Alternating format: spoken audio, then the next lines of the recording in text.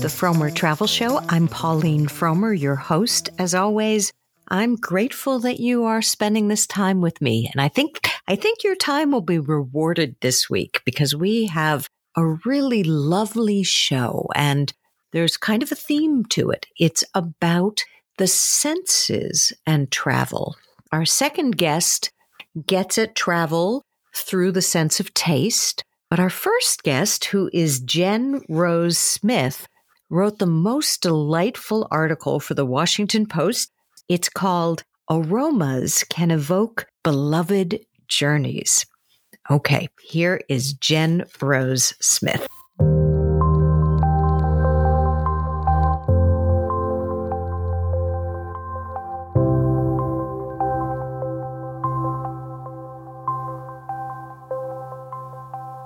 So Jen, a lot of us travel writers have spent the last year writing about virtual travel, how to have experiences by listening to great podcasts or watching streaming video from places around the world.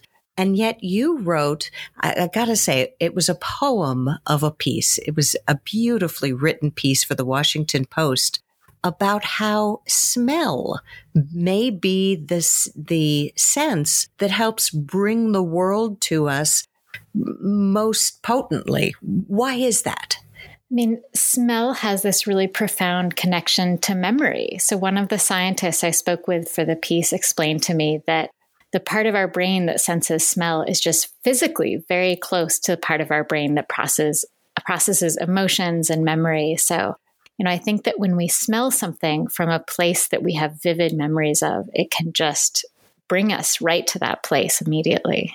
And you said, is it part of the limbic system smell? Yeah. Is that Yeah. So the olfactory bulb is where smell is processed in our brains. And then the limbic system is where a lot of emotions and memories seem to be processed. So, one thing that he told me is that when you see something or where you hear something, that information kind of takes a roundabout route getting to your limbic system, and smells just go straight in there. But even though they go straight in there, you may not recognize what they are unless you're told, right? Yeah, I would think that's absolutely true. I don't know if you've ever had this experience, but sometimes you get a smell and you think, oh God, that smells like kindergarten, or that smells like my first year of college. And you can even have that memory before you even think, oh, I know what that smell is. That smell of crayons or the smell of a plant that was blooming on your college campus.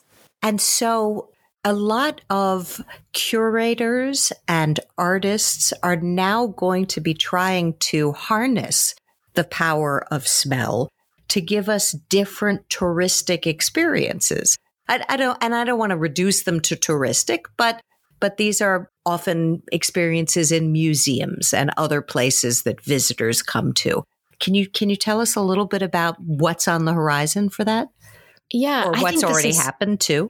I think this is so wonderful. So for the piece, I spoke with this woman, Caro Verbeek, who's a scent historian in Europe, and she has worked with a number of museums to create these olfactory experiences to go alongside museum pieces. So you're standing in front of a painting of the Battle of Waterloo, and you smell something that is kind of what you would have smelled if you were standing there in person. So you get some of Napoleon's perfume and the smell of horses and the smell of mud. And I think there's going to be a lot more there. A lot of people in the world of aromas think that it's been a little bit neglected when compared to other senses, but there's so much research happening. And so I know that there's a lot of interest in recreating these historic scents, but also just ways that scent can contribute to immersive experiences. So you mentioned virtual travel at the beginning of the segment, and right. I think that people are bringing aroma into virtual experiences as a way to make them sort of more immediate and more vivid and more like experiencing the world firsthand. Well, can you explain what you mean by virtual experiences? Yeah. So for example, there is a place where I live in Vermont that is exploring virtual reality. And one of the projects that they're doing is intended to illustrate climate change in different communities. So you put on this virtual reality headset, you look around you, you're standing in a small village in Samoa. And so you have sounds, you have sight, but you're also getting some scent coming in through the headset. And that's a big part of being in a place. And I think it just sort of adds texture to our experience of a situation. And it really can bring the experience to life. I loved when you were describing the Battle of Waterloo painting, and how one woman, when she started smelling the horses, she thought the painting was moving. She said, those horses are moving, because it became such a much more visceral experience to look at that painting with the smells added to it. Yeah, absolutely. And I also think that we can find connections that we would not otherwise notice when we have smells. So Caro also explained to me that some people said, God, this painting smells like my grandmother. And the thing that they were noticing is that the perfume Napoleon used is one that for many, many years in Europe was a popular choice for women's perfume. And so the painting really did smell like their grandmother. And they're kind of forging a connection between the experience of being in the Napoleonic Wars and something really intimate, something from their own lives. It's fascinating that the curators or the scent creator would know what perfume Napoleon wore. Do you know how he knew that? Or it wasn't in the article, so I might be stumping you here. That is a really good question. I believe that there are perfume houses in Europe that have been making perfumes continuously since that time. And actually, I just got this beautiful perfume in the mail that is made in Bermuda. And the way it was created, I think about 10 years ago, they found a ship that sank in the 1850s. And in the ship were 2 intact bottles of perfume from that time. And they were able to open the bottles and recreate these perfumes. So whenever I put it on, I think, I smell like someone in the mid-19th century. And, I think that is part of what's so fascinating about perfume is people have loved putting on beautiful scents for thousands of years. Yeah. Although probably a long time ago, those scents were really important because you would have had more things rotting around you. You might have had more pungent fertilizer smells. I mean, we've done a lot in our society to tamp down natural odors that probably existed before. It's true. And one thing that you definitely hear when you speak to scent historians is they'll say that the past was really stinky. And if, it's like very romantic to imagine going to, 18th century Paris. But 18th century Paris was probably pretty stinky. They did not have the kind of widespread sewage systems and trash collection that we have now. Just to end this where you started, you start by talking about the Amaro you created. And it's a beautiful passage. And you say that this brings you back to, was it Cyprus? Can you tell us about the Amaro and what's in it? And maybe this is a way for our listeners to have a bit of a travel experience on their own, even if they can't get these virtual reality headsets or go to a museum that's using scent right now. Yeah.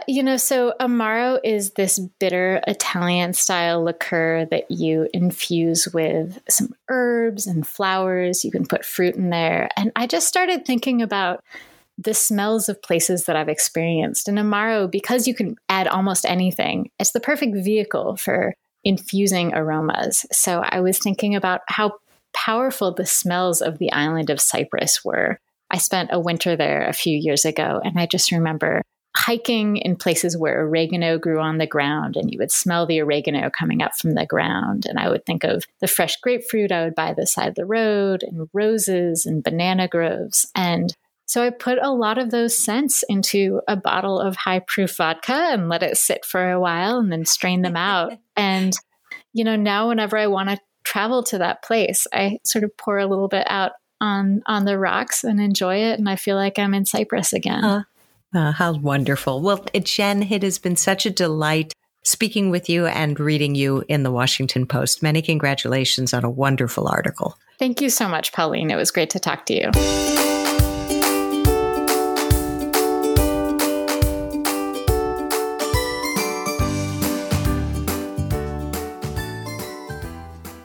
Once again, that was Jen Rose Smith talking about her really terrific article, which was in the Washington Post and called Aromas Can Evoke Beloved Journeys. Okay, next up, we have Lara Lee. Lara is the author of a really delightful new cookbook. But unlike most cookbooks, this is really a book about culture as well. It is hardcover, filled with glorious photos and really, really interesting text. It's called Coconut and Sambal, Recipes from My Indonesian Kitchen.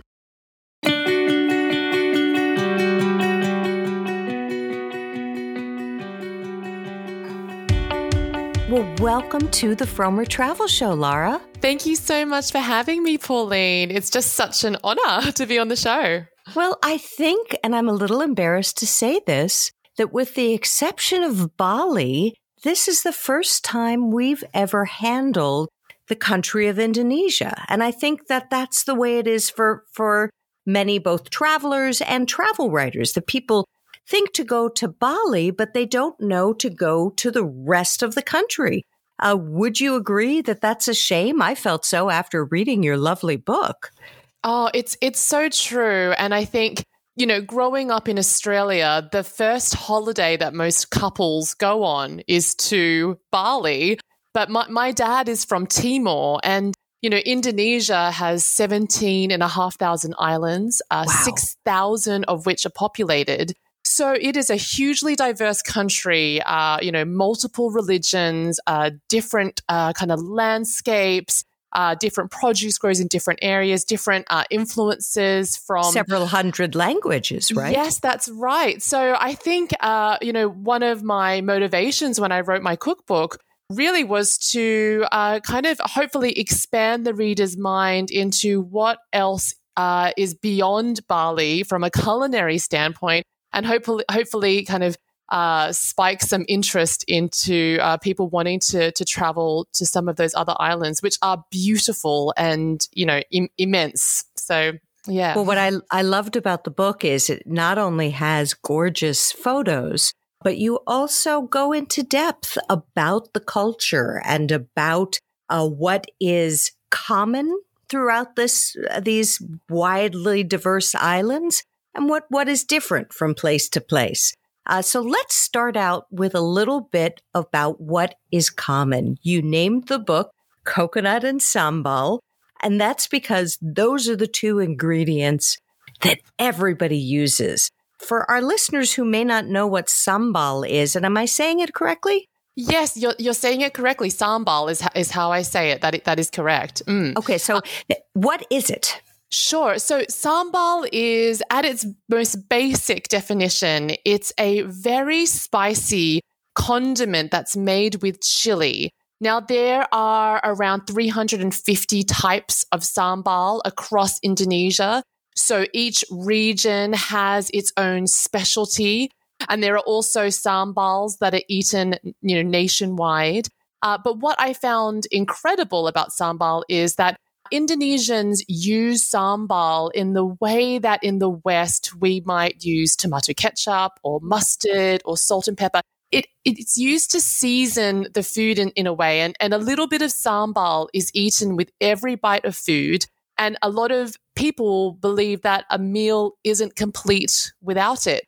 So you'll always find at least one or two varieties of sambal on every dinner table, at every meal.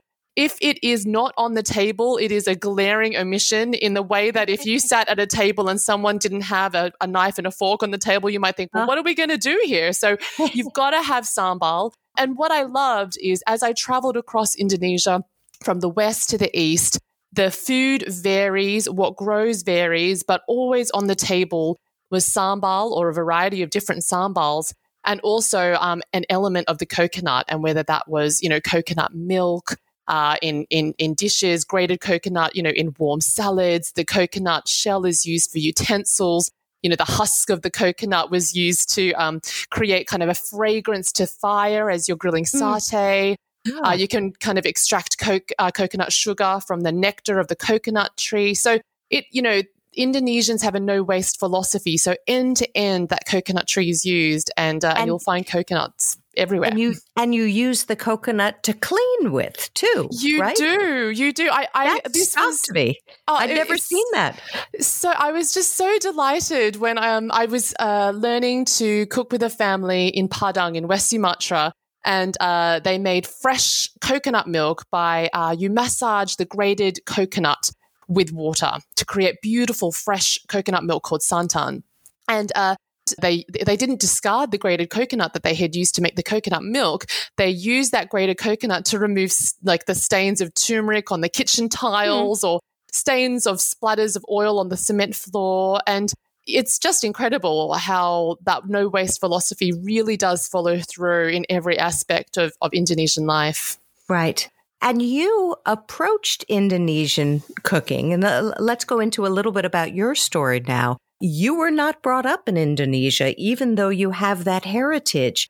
And yet it is a very, generous part of the Indonesian culture that allowed you to learn about the cuisine and about your heritage. Can you talk a little bit about how you grew up and got interested in this, and then about how you gathered the recipes in this book, which is just fascinating? Oh, thank you. Yes. I'm sure that many of your listeners will have a familiar kind of feeling when I talk about this and describe my upbringing. But, I grew up in Sydney. My father immigrated to Sydney from Timor when he was 22.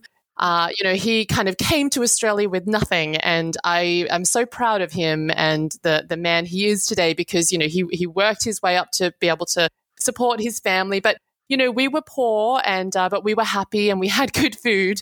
But we couldn't afford to visit Indonesia as a family until I was an adult. So my access to Indonesia as a culture, as a country, was really through the stories that my dad would tell me growing up. And I was very, very lucky that my grandmother on my father's side, my Timorese grandmother, came to live with us when I was little as well. So through my grandmother and my father, they collectively kind of described the magic of Indonesia to me. And, this is in this is in the 80s, this is before the internet. So everything that you learn is through books, or maybe what you might have seen on TV, or through stories, but also through what was on the dinner table. And my grandmother was an incredible cook. So, it was a very special time for us, at dinner time, was because my father worked 2 jobs to support us, in the mornings and in the nights. Wow. And at dinner I think it was 5 or 6 o'clock in the evening, was that one time that our family got to sit together at the table. And on the table was a feast of Indonesian food, spiced Balinese chicken, gado-gado, dressed in a gorgeous warm peanut sauce. There was sambal, which I didn't eat so much when I was little. It was a bit too spicy for me. But, chicken satay. There was a whole host of different dishes. And so I learned and understood the flavors of Indonesian food, even though I had never set foot in Indonesia. So when I, was able to eventually travel there when I was about 21 or so, it was an immediate sense of feeling like I had come home. I set foot on Indonesian soil. I went to Bali. We did go to Bali. We went to Timor as well. And it was all the stories that I had been told, the size of the sun, the sunset, the fragrance of the street food that filled the streets, the colors of the buildings, everything was brighter and more beautiful than I could have imagined. I kind of felt like Dorothy in The Wizard of Oz when everything becomes color, you just kind of understand what something really is. Well, you see that on the pages of your book. The colors and the textures are just extraordinary. I mean, every single little village, it seems, uses every color on the rainbow to paint the outside and the interior of their houses. It's just such exuberance in the look of that country. It really was surprising. It's a wonderfully exciting place to visit, and Indonesians do love color. And I think that is something that I really fell in love with. Even in the kind of most rickety kind of, family restaurant hidden in the corner of a back street somewhere, you'd walk in and it's hot outside. There's the sound of motorbikes whizzing past in the street. But I loved, you'd sit at a table. It would be a laminate kind of table, and there'd be bright condiment bottles, big, bright, luminous green kind of bowls, bright pink cups, and everything's just, everything looks so appetizing and delightfully happy. And I think that really comes across in also in the way that Indonesians treat each other. I think what I had exhibited in my own family, in my dad and my grandma, was always a generous hospitality and welcome to others. But it really kind of came into its own when I was researching the book, and many Indonesians, from far and wide helped me, teach me or taught me their family recipes. Well, that's what I wanted to bring you to. You say that in Indonesian culture, there's something called gotong royong, which I think I'm probably, totally destroying how that's pronounced, but it's this feeling of community. And I was so touched by the fact that you would meet people who you had never met before, and they would bring you into their kitchens and show you how they cooked things, and would not accept a cent for the cost of the ingredients, for their time. This was considered something that you do for your community, that you teach, and you don't accept monetary repayment for that. My dad actually warned me that, I say warn in a nice way. He warned me that, people will help you and they will not accept money. So when I went on these research trips, I packed the majority of my suitcase was packed with gifts that I could give them, things that you might not be able to get in Indonesia. They might be toys for their children or particular types of chocolates or gifts of food, things that were special that they would just think, I cannot get this in Indonesia. How marvelous. So that was something that I kind of wheeled, this suitcase along, which probably had, 3 T-shirts, 2 pairs of shorts and a pair of flip-flops. And the rest was really just filled with all of these gifts that I could give to these home cooks. And I would always try to offer, to pay for the ingredients wherever I could. But, the hospitality is just so warming. And there's such a great pride in the cuisine that, if I had visited a street food market and had explained, what I was trying to do, that I was researching a cookbook, the person that I had spoken to would say, oh, you have to meet my auntie, or you have to meet my cousin, or my neighbor is a wonderful home cook who cooks the perfect, dish from this region. You must visit her. And we would WhatsApp, and then the very next day I would be in their kitchen. And somehow, it would always end up being, 8 or 9 people in this house. But people would seem to just take the day off work to kind of help this lady writing a book.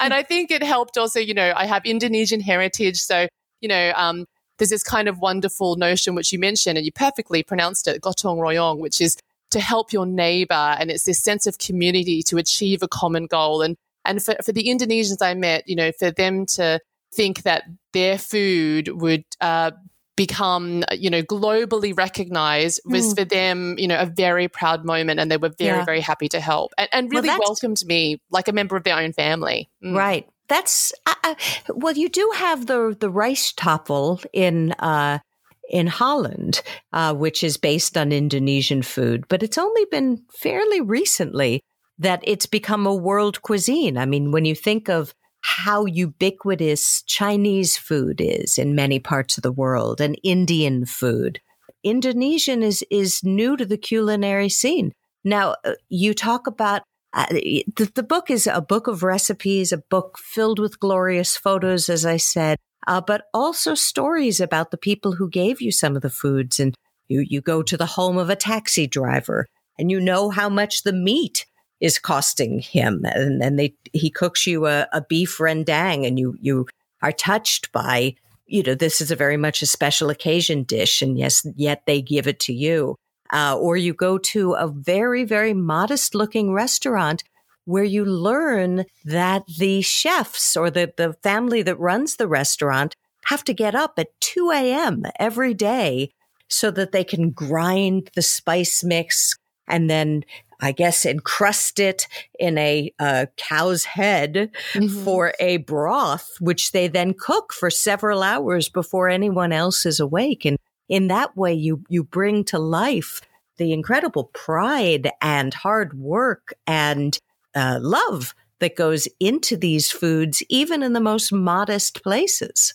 I think that is what, the takeaway from me when I visited in Indonesia and I learned these dishes is how food represents love in many ways for Indonesians. So if you visit someone's home, you will always be welcomed with snacks or a tray of either homemade, dishes or something that they've just bought fresh at the food market. But people will spend an entire lifetime mastering a single dish, and there are many, many restaurants that only specialize in that one dish, and the owner and who also happens to be the chef will have mastered that recipe for 30 years, or perhaps that recipe has belonged in the family for too many generations to count, and it just keeps getting refined and refined to this perfect moment that sits in a bowl in front of you. And I think when you're eating a dish that has that much family history in it and that much love, it really does make the food taste even better. And I think the food tastes incredible anyway, but when you know the history that comes with it, and for some dishes, there's a little sweet snacks in Indonesia called jajanan pasar. There's many, many versions and varieties of jajanan pasar, but they're typically made from glutinous rice flour and pandan or different types of lovely sweets and palm sugar and coconut. But the tradition of that sweet is over 1,000 years old, and I love when you eat those types of foods that you're eating 1,000 years of history, and it's just incredible to eat and to understand. But I think the people's stories feel just as important as the recipes themselves when it comes to researching a book like this for me. Yeah, absolutely. Well, I'm going to ask you probably what is an impossible question for the last question of this interview, because it's not a question you answer in the book. If you were to send one of our listeners to Indonesia, somebody who loves food, and they can't spend as long as you have going from island to island and trying all the different varieties, where would you send them? Is there one, like in Italy, for example, where every different region has actually very different foodstuffs? Most Italians will say that Bologna has the best food in Italy. So I would send a real foodie to Bologna. Is there an equivalent in Indonesia, or is that an impossible question? For me, this is actually quite an easy question to answer, because there's a particular style of restaurant that I think is the perfect introduction to a traveler to Indonesian food. So in an area, the area is West Sumatra, and in the city of Padang in West Sumatra, it's quite a big city. And a lot of surfers actually visit that city because there's some amazing islands off that city that they can, with huge kind of waves. But in the city of Padang, there's a particular style of eating and restaurants. And so you'll look inside of these restaurants that belong to the people of that area are the Minangkabau people. And the windows are filled with big bowls that are stacked on top of each other, one on top of the other, almost like a little tower. So probably 4 or 5 kind of stackings of these bowls on top of each other. And you go inside of the restaurant, and there's always in the same uniform, they might be all wearing blue, there might be 10 waiters, which seems extraordinary, but the restaurant will be bustling with people, and you sit down and the waiters will bring you 30 dishes. Every single bowl in that window will be plated onto small little dishes, I guess in the way that you could imagine tapas being eaten. And then you'll have 30 plates set on your table, even if you're just by yourself.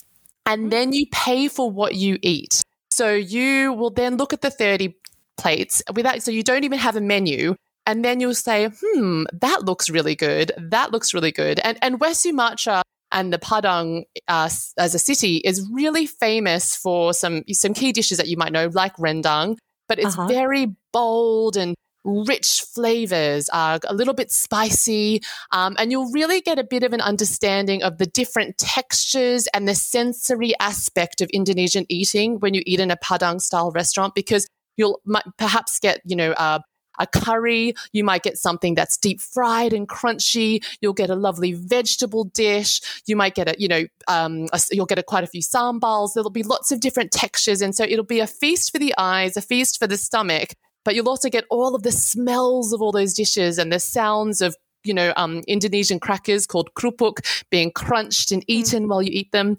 So it's very much an experience to eat in one of those restaurants. So that would be my recommendation. Wow. Oh, my goodness. I want to go. All right. Well, thank you so much, Lara. It has been such a delight speaking with you. And I'm so thrilled to have the book because I'm going to try and cook some of your recipes. And for anybody who loves cookbooks as I do, the nice thing that Lara does is she sometimes simplifies. That's fair to say that you don't, you tell what the traditional way to make something is, but you don't assume that all of us can maybe have a deep fryer in our kitchen, that there are other ways that you can recreate these flavors. Is that fair to say? Exactly. I wanted it, I think because Indonesian food perhaps hadn't had its time in the mainstream yet, I did want the book to feel approachable and accessible, as well as staying as close to the authenticity as possible. So it has a mix of the two, I think. If you do want to do the traditional route, this is how you do it. But if you want to pan fry and bake it in the oven, that's going to work too.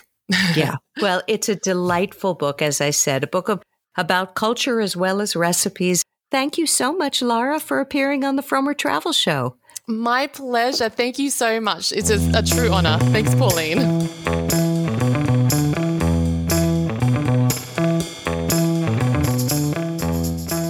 Well, that is it for this week's show. Thank you so much for listening. As I always say at this point, I hope you'll visit us at frommers.com. I have started a new project there. With nobody traveling, it feels like the world has frozen in place. And when we get back to travel, it'll all be the same as before. But obviously, that's not logical. That's just a feeling. It's not a reality.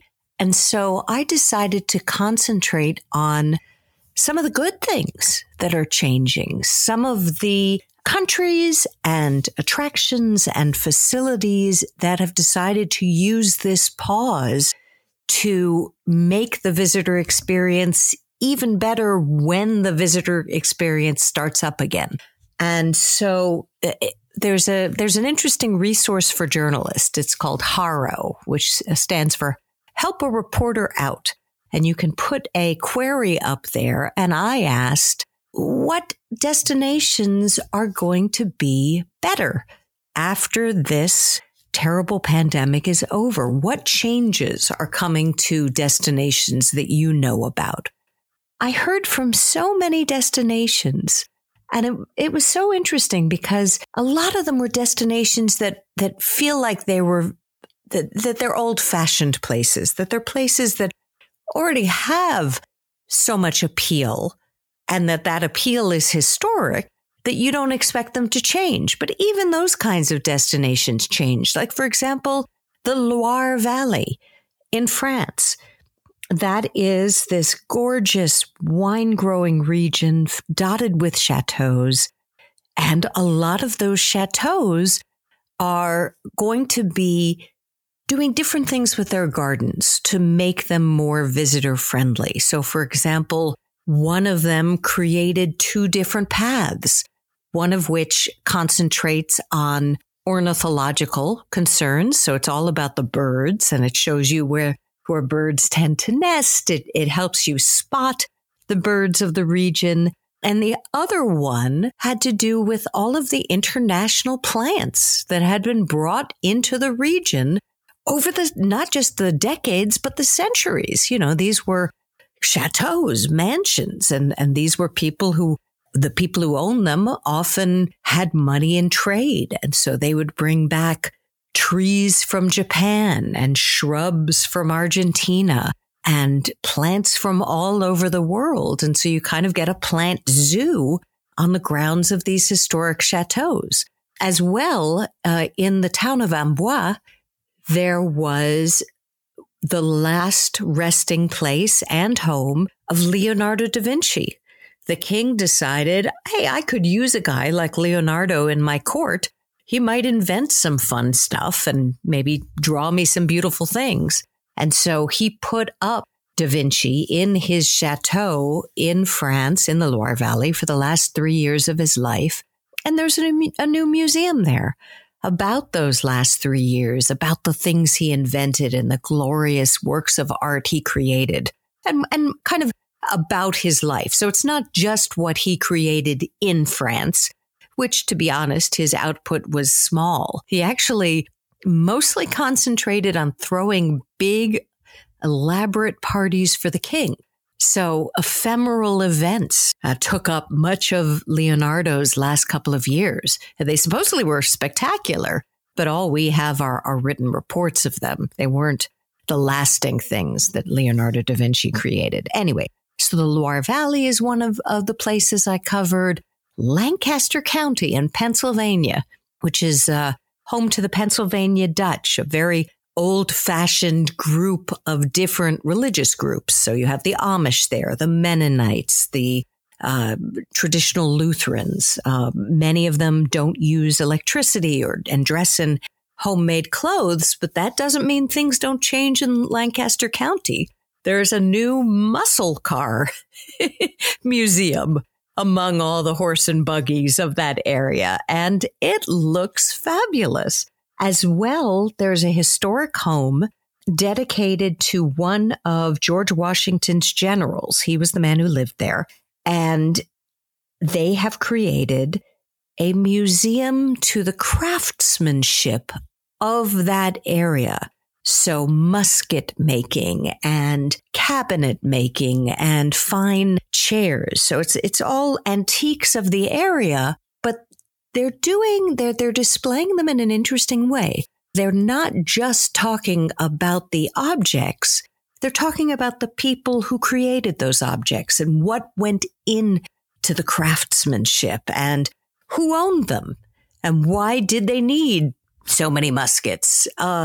So it should be another really good reason to go to Lancaster County. And I love Lancaster County. It's a fabulous area. I actually spent about 5 months there back in the days when I was an actor at their gorgeous opera house doing a production of the musical Company. So I got to know the area very well. It's a beautiful area with a fascinating history and now these 2 new great attractions. So this is all a long way of saying I'm going to be writing a bunch of these. I heard from places around the world where new things are going to be debuting just around the time we all start traveling again.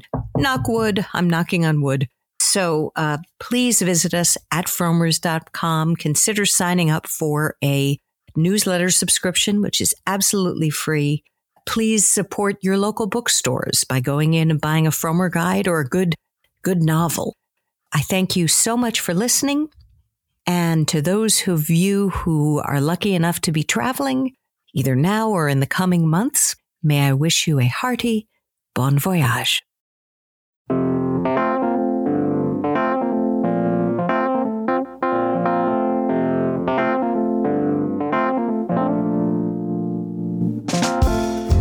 Sour candy on the table, lazy afternoons in your sweatpants, watching